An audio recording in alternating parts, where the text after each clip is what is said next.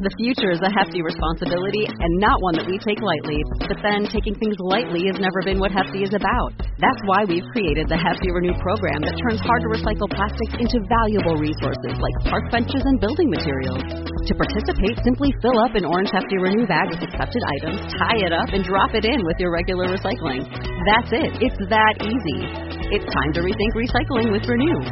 Particular valued resources may vary by geography. More info available at heftyrenew.com.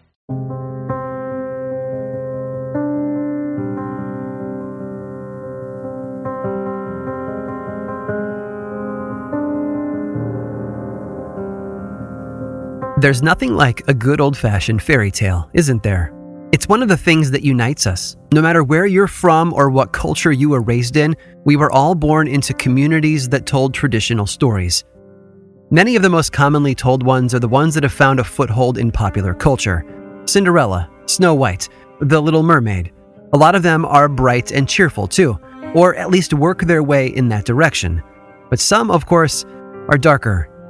Little Red Riding Hood, for example, in its original form, is a pretty gruesome tale, including the grandmother's blood and flesh being served to the little girl by the wolf in disguise, and then she eats it.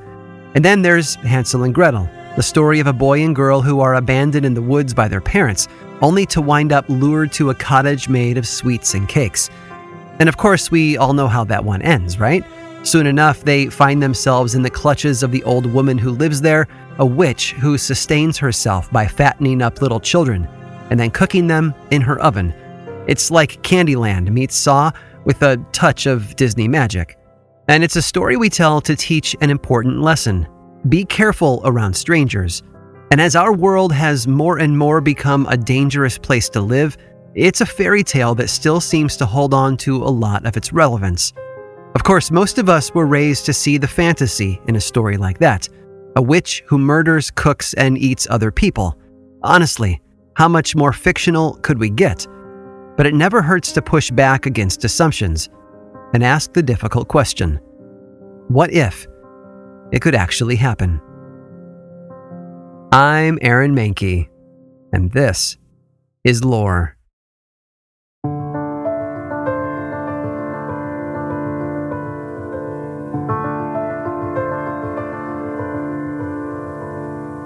Leonarda was born in the Crucible. Her mother, Amelia, had been a young socialite with a shot at climbing the ladder, but when she was assaulted by a local drunk and left pregnant with his child, those hopes came crashing down. Making matters worse, Amelia's parents forced her to marry the drunk, leaving Leonarda to be raised in a household that didn't want her, for a wide assortment of reasons. That was the Crucible, the blast furnace that forged her in those early years, and it was rough, to say the least. Compounding all this pain was her mother's deep desire to give Leonarda the life she never had. She took meetings with eligible men from all across their little town of Montella in southwestern Italy, looking for the match that would give Leonarda, and their family by proxy, a desperately needed boost. But Leonarda had a different plan in mind.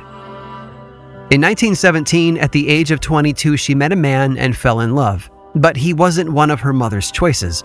Heck, he wasn't even on the list. He was just a lowly town clerk named Raphael Pensardi, a man with no future or promise of something more. But he was the love of her life, and that's all that mattered to her. And so for the first time in her young life, Leonarda pushed back against her mother's wishes and married Raphael in a small, rushed ceremony. Her mother went mad over the ordeal, and when Leonarda came home to collect her belongings, Amelia did something most mothers would never consider. No, she didn't beat her daughter or attack her with a barrage of insults. She cursed her and her new marriage. Faced with that sort of threat, the young couple packed up and left, heading a bit south to the seaside town of Lauria, which is where, weeks later, a down-on-her-luck, still new-to-town Leonarda attended a traveling fair and met a Romani fortune-teller. It was her chance to finally see if her mother's curse had any power or if it was even real. No, the fortune-teller told her, she wasn't going to die, but she would outlive her children. And as the following years show us, that definitely must have felt like it was coming true. Countless painful, traumatic miscarriages seemed to drive that message home. But in 1922, she and Raphael gave birth to their first son, Giuseppe, and he became her obsession, keeping him at home through his early years rather than letting him out of her sight to play outside. Other children followed, but between 1922 and 1927, each of them became sick and died before the age of 3. All she had left was Giuseppe. In 1927, she did something desperate. Working the overnight in a bank as a cleaner had given her access to the account register, and she took a gamble and made some adjustments, instantly turning herself into a wealthy woman. Sadly, she was almost immediately caught, and as punishment for her crimes, she was thrown in jail for a year and a half. When she was released, she and Raphael agreed that moving to a new town might give them the best chance at a fresh start. So they packed up their family and headed inland to the small community of La Cedogna. That fresh start didn't happen though. First, there was another encounter with the Romani fortune teller, who informed Leonarda of 2 possible futures for herself: prison or a mental asylum. It sent her into an emotional spiral, and her days and nights were filled with a deepened depression. And a short time after that, all of her mental turmoil was greeted by something far more physical, when a massive earthquake ripped through the region, leveling the town and destroying structures in a 2,400 square mile radius. And that included Leonarda's new home, all their possessions, and the new life they had tried to build.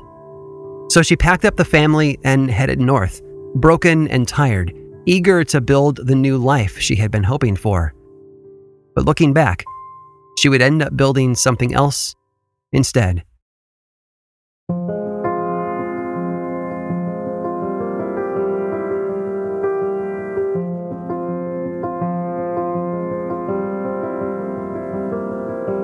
Life in Correggio wasn't what she was expecting. For years, Leonarda's superstitions made her a bit of an outsider. She was used to sitting on the sidelines, being ignored or receiving a bit of that old-fashioned side-eye from the people around her. But here, she began to flourish. During those first few years, things really did start to look up. Her son Giuseppe had 4 younger siblings who managed to survive early childhood, and Raphael found a good job. And Leonarda? Well, she set up a soap-making store and started to make friends, and soon enough that circle had grown quite large. Then something strange happened. People started asking her for her advice. It was as if a switch had been flipped inside her, turning on her natural leadership qualities. According to the story as Leonarda herself told it years later, she had even graduated from giving advice to hosting dinner parties. And it was at one of them, she said, after long hours of eating and drinking in the front room of her soap shop, that she let slip that she had experience with fortune-telling. At their request, she read all of their palms, made predictions, and over time, wowed them with the accuracy of it all. It was all the encouragement she needed to dive deeper into the world of the occult. Leonarda soon became a fettucciera, a fixer, known in the community for the charm bags she made and sold, along with the fortunes that she told for those who were interested. Before she knew it, just about every person who had any sort of influence in the community was coming to her for guidance. Life was looking up, and for a little while it might have even seemed like the darkness of those old curses, the promise of a future either inside a prison or an asylum, had even faded away. But the rumblings of war in 1939 brought it all back. Hitler was on the move. Nations were picking sides, and the men of Italy were signing up for military service for a conflict that they knew was coming. Much to her horror, though, her oldest and most precious child, Giuseppe, told her that he too wanted to fight and that he planned to enlist. In an instant, her perfect world crumbled again. Her reaction, according to her own retelling later, was to lean harder into the occult. If a curse could have damned her early in life, then she would simply master the dark arts and fight back. But to do something so bold, so big, required more than charms. In fact, it called for something darker than anything she had done before. It required human sacrifice. Leonarda explained that her first victim was easy. Faustina Seti was an old spinster who hadn't given up hope of finding a loving husband. Leonarda lured her to the house with the promise of setting her up with a man she knew. As they talked, the 2 women drank wine and laughed about the future. But Seti's wine was drugged. That's when Leonarda claims she took an axe and killed Seti, and then cut her body into pieces. After dissolving those pieces with caustic soda, she poured the liquefied remains into a nearby septic tank. But there was still a lot of blood to manage. That she poured into some baking pans and used heat to dry it until it crumbled like flour. Then she added it to a few other ingredients like sugar, chocolate, milk, and eggs, and mixed it all into tea cakes that she served her guests for days to come. Her second victim, Francesca Salvi, was promised a teaching job that conveniently required her to travel abroad. But after a glass of laced wine, she too fell to pieces before Leonardo's axe. But this time, rather than rendering down her flesh into a slush that she could dispose of, she boiled it down until she had the ingredients for soap. Soap that she sold in her shop and gave as a gift to friends and neighbors. And with each new murder, Leonardo stole every penny these women possessed. Soon her pocketbook was thick with cash, and her dark plans, whatever they entailed, had been filled with power. The way she told it, the world hadn't seen a witch like her in generations. She was something old and powerful in a society that had forgotten the dangers of the dark side. She was crafting something terrifying, and the world was about to get a taste.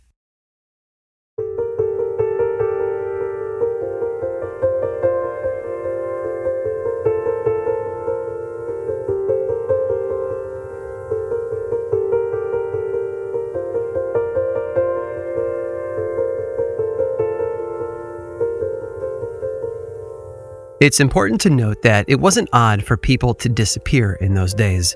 The war had frightened many people, and a lot of folks were looking for a safer life elsewhere. So when her first two victims vanished, no one seemed to think twice about it. It was the third missing person that did her in, though.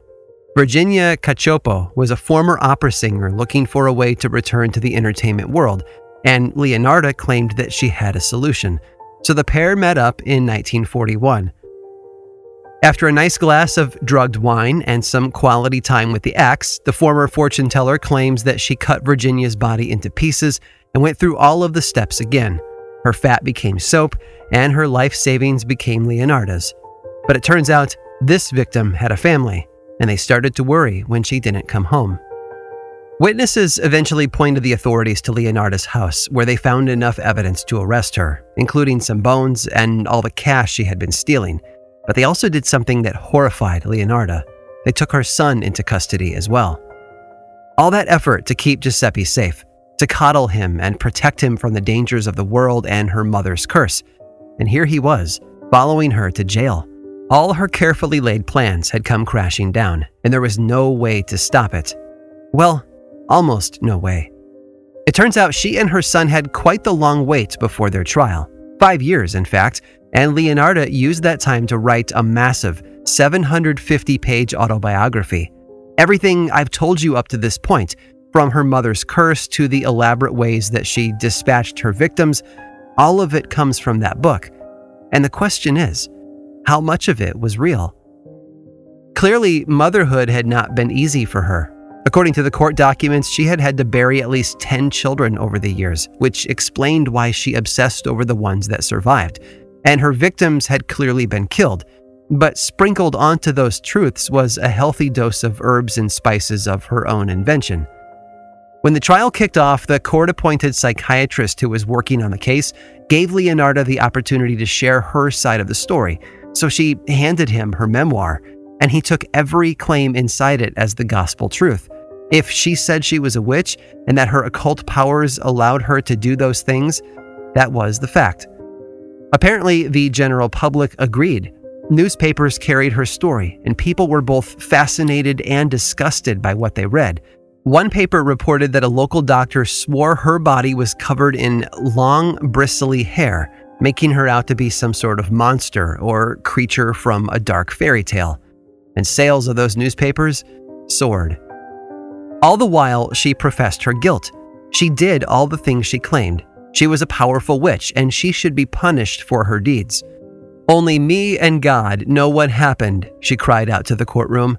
"I would like to cut off my hands and gouge out my eyes, grease me with petrol, set me on fire, let me be lynched by the crowd, but let my son out, who is innocent." Her devotion to Giuseppe was never in doubt, but the truth of her claims, the powers of her magic, and the evil things that she did with her victims certainly was. And much of the 15-day-long trial focused on that. because there were a lot of inconsistencies. When she detailed her recipe for soap or described how much caustic soda was needed to dissolve a human body, experts noticed her numbers were wildly off.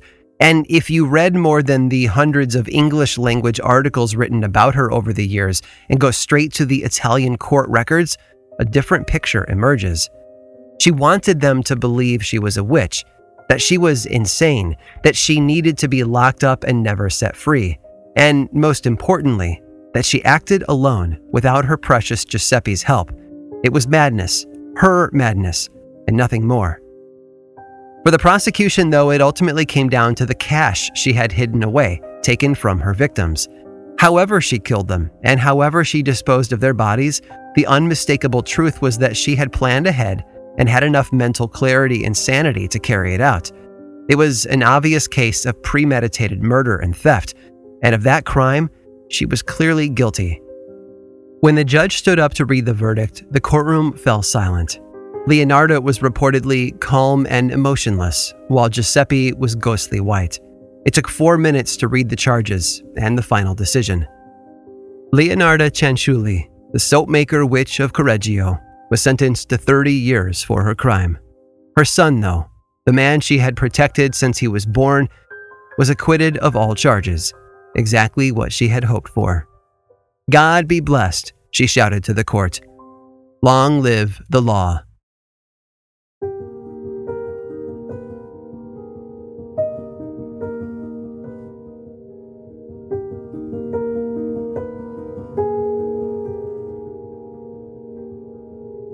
For a very long time, people have used fairy tales to teach important lessons. It's one of the most common themes in a lot of folklore, actually. We keep those stories alive because, in some ways, they help do the same for us. I think that's why it's so important to remember just how dark a lot of the stories we love started out in the beginning. By cleaning them up and removing their R rating, we might be making them more palatable to our modern sensibilities, but we're losing something in the process, because the things we fear, by definition, are dangerous. And of course, everyone loves a good witch story. Everyone wants to believe that if you study enough, dig deep enough, and be bold enough, they too can bend reality to their will. And if the legacy of Leonarda's case is any indication, she sort of made that happen, just not in the way she imagined. She spun a story that people believed. She wove a tapestry of fantasy about spells and fortunes and a fairy tale-like villain who killed and cooked her victims, and the general public, both then and now, ate it up. Most people will tell you that Leonarda Cianciulli was a cold-blooded cannibal who cooked her victims like the witch from Hansel and Gretel. But as the years have gone by, we're slowly realizing that her true power was building a massive web of lies around herself, a madness inspired by her mother's curse and fueled by a lifetime of events that seemed to confirm her fears. A fairy tale in the oldest sense, with a grain of truth at its core. Oh, and remember that curse that Leonarda was running from? The Romani fortune teller had taken both of her palms and explained that she saw 2 different destinies for her. Her life would either end in a prison or an asylum, and those possibilities frightened Leonarda into many of the unusual decisions that she made later on in life. Well, her official sentence of 30 years began immediately after her trial. She was placed in a criminal asylum, which, to her at least, must have felt like a hybrid of both options. And she passed away before her sentence was up, dying of a stroke in 1970 at the age of 76. It seems that the curse finally did come true.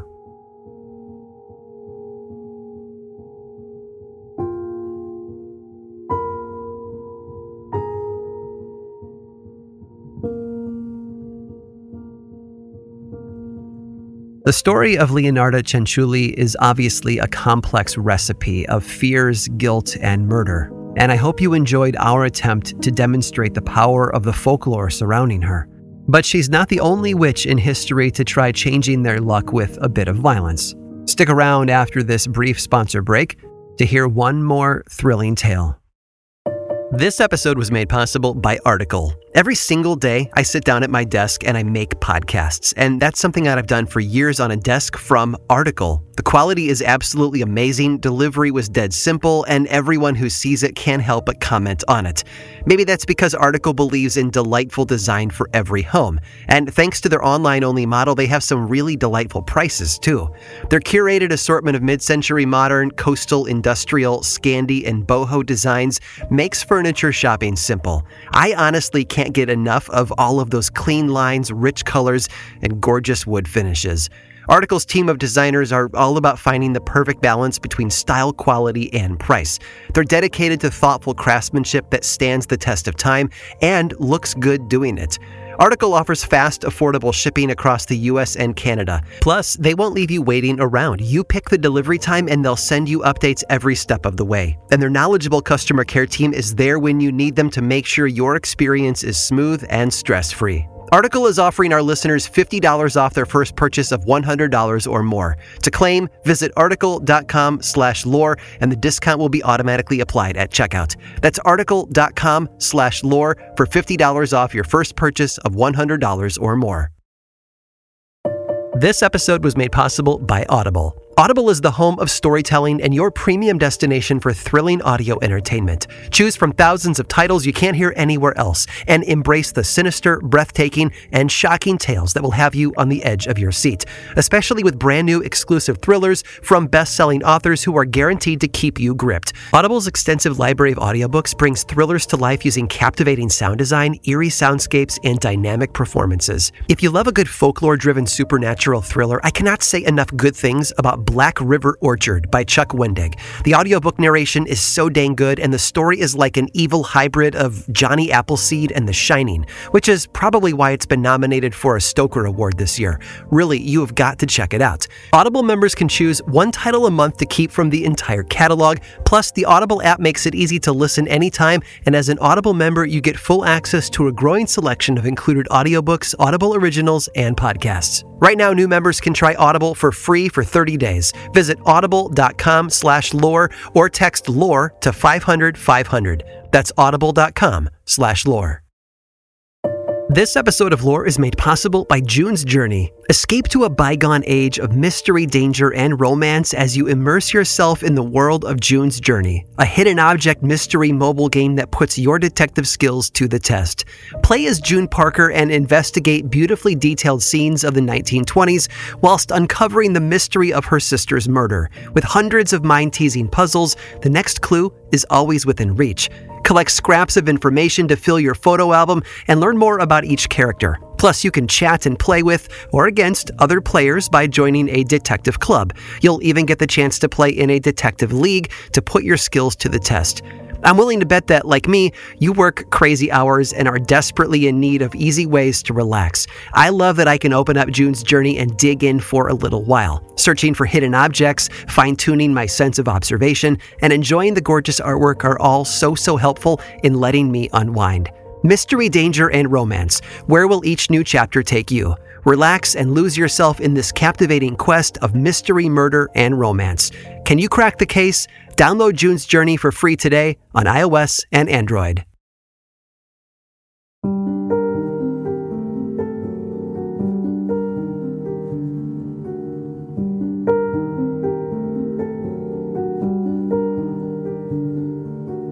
A century ago, life in Hungary was hard. The First World War had pulled over 9 million men out of the country to join the fight in Europe, and that devastated society on multiple levels. How some of those who remained behind managed to cope, though, was just as deadly. Most people know enough about Budapest to recognize its place in history. A city straddling a river that, in Roman times, marked the boundary between Asia and Europe. It's a community split in half, 2 cities within one. Outside, though, it's a lot of farmland, and that was where the deepest impact of the war was felt in the 1910s. Many of those 9 million soldiers had been farmers and husbands, and their absence drove the economy and the people who remained behind into a depression. But early on, a prison camp was set up southeast of Budapest for Allied soldiers captured in battle. So while their men were gone, they realized they had a captive workforce, and the prisoners were put to work on the farms. It put hands back on the plows and helped Hungary move forward. even if just a little bit. But when their husbands and sons and fathers returned, many of them came back changed. Today, we might talk about PTSD as a logical explanation, but a century ago, folks understood a lot less about the psychological effects of war. All they knew back then was that these men weren't the same ones who left. They were different, broken. This was exactly what the women of the small village of Nagadev experienced when their men returned. Suddenly, there were people in their homes that behaved like monsters, abusing them, crushing their spirits, and disturbing any sort of peace they might have hoped for. But there was someone to turn to. Her name was Susanna Fazakas, and she was a relative newcomer to town. She had arrived around 1911 and brought a much-needed skill to the village. You see, she was a midwife. Now, for a very long time, midwives were powerful women. They helped the women of their communities through childbirth and even served as the best source around for medical advice before the advent of modern medicine. But when childbirth became the purview of male medical doctors, these midwives saw their position in society slipping away. It was only in places so remote and poor they couldn't support a doctor that the midwives held on, and Nagadev was one such place. So when the women of the village found themselves suddenly faced with an army of angry, abusive husbands, newly returned from the crucible of war, they reached out to Fazakas out of desperation. She might be a midwife, but surely there was something else in her bag of tricks that could help them, right? And that solution was arsenic. She harvested it from flypaper and then secretly coached these women on how to use it to poison their troubled men. Centuries before, women like Fazakas would have sold what they called inheritance powders, poisons that helped them kill off the person standing between them and a large sum of money. Here, though, it was more about peace and safety. Well, at first. Before long, women were using the poison to simplify their lives in other ways. War-shocked husbands were dying, yes, but so were children and parents. And because the tiny village lacked any of the resources that might have equipped the authorities to track down and catch the killers, they got away with it. It's estimated that over the course of nearly 2 decades, the women of Nagadev murdered around 50 people, and each time they were quickly buried and their death certificates were managed by the town clerk, a woman in the confidence of the killers. So what ended their reign of death? Well, one of the men who was poisoned either died while on the river or was disposed of there, and his body washed down to a larger town, one with a medical student who knew enough to test the body, revealing high doses of arsenic. In the end, 26 women were arrested and put on trial, 10 of which were found guilty. And the most shocking aspect of it all, according to those who lived there at the time, was the way these women presented themselves in court. They seemed bored by it all, as if slow justice wasn't as fun as the quick fix they had employed all those many years. And Susanna Fazakas? She apparently caught wind of the investigation before the police could find her. When they finally knocked on her door, there was no answer, at least not until they stepped inside. That's where they found her body. She had poisoned herself with the very same tool she taught the other women to use, a tool meant to solve their problems and destroy their monsters. And she had used it on herself.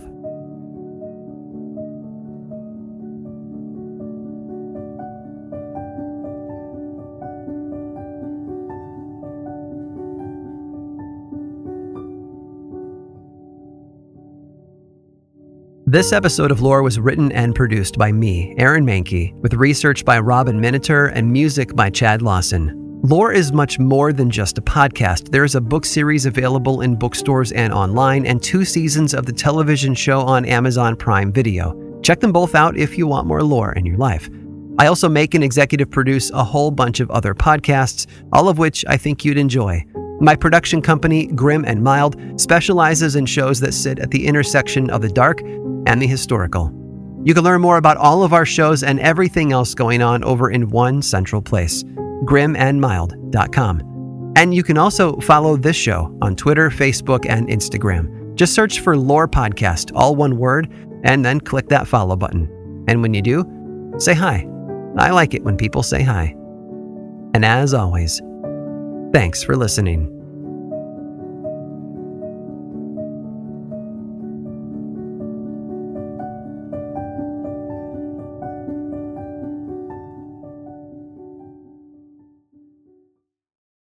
Say goodbye to your credit card rewards. Greedy corporate mega stores, led by Walmart and Target, are pushing for a law in Congress to take away your hard-earned cash back and travel points to line their pockets. The Durbin-Marshall credit card bill would enact harmful credit card routing mandates that would end credit card rewards as we know it. If you love your credit card rewards, tell your lawmakers, hands off my rewards. Tell them to oppose the Durbin-Marshall credit card bill.